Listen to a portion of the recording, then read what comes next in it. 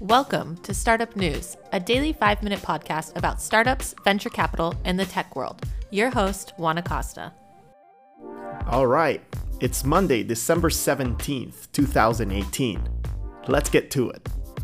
Kraft Heinz, most commonly known for their ketchup, launches a $100 million venture fund named Evolve Ventures to invest in emerging tech within the food industry. Their main focus will be centered around food production, operations and logistics, consumer data marketing, and e-commerce. Bernardo Hees, the CEO of Kraft Heinz, said that they will work with tomorrow's most innovative founders and companies in the space and use the full resources of Kraft Heinz to help them succeed. In other news, Apple announced it will build a $1 billion campus in Austin, Texas, that will create at least 5,000 jobs ranging from engineers to call center agents. The campus will be close to the already existing Apple office in Austin that employs about 6,200 workers and will be built within the next few years.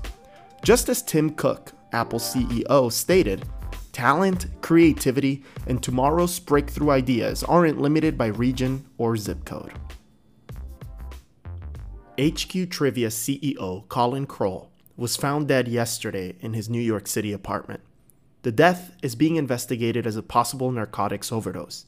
In September, Colin had been elevated to CEO of HQ Trivia, the popular trivia game app which he co-founded after having co-founded Vine, the famous video looping app acquired by Twitter.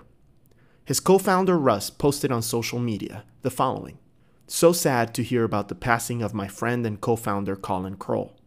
My thoughts and prayers go out to his loved ones. I will forever remember him for his kind soul and big heart. He made the world and internet a better place. Rest in peace, brother."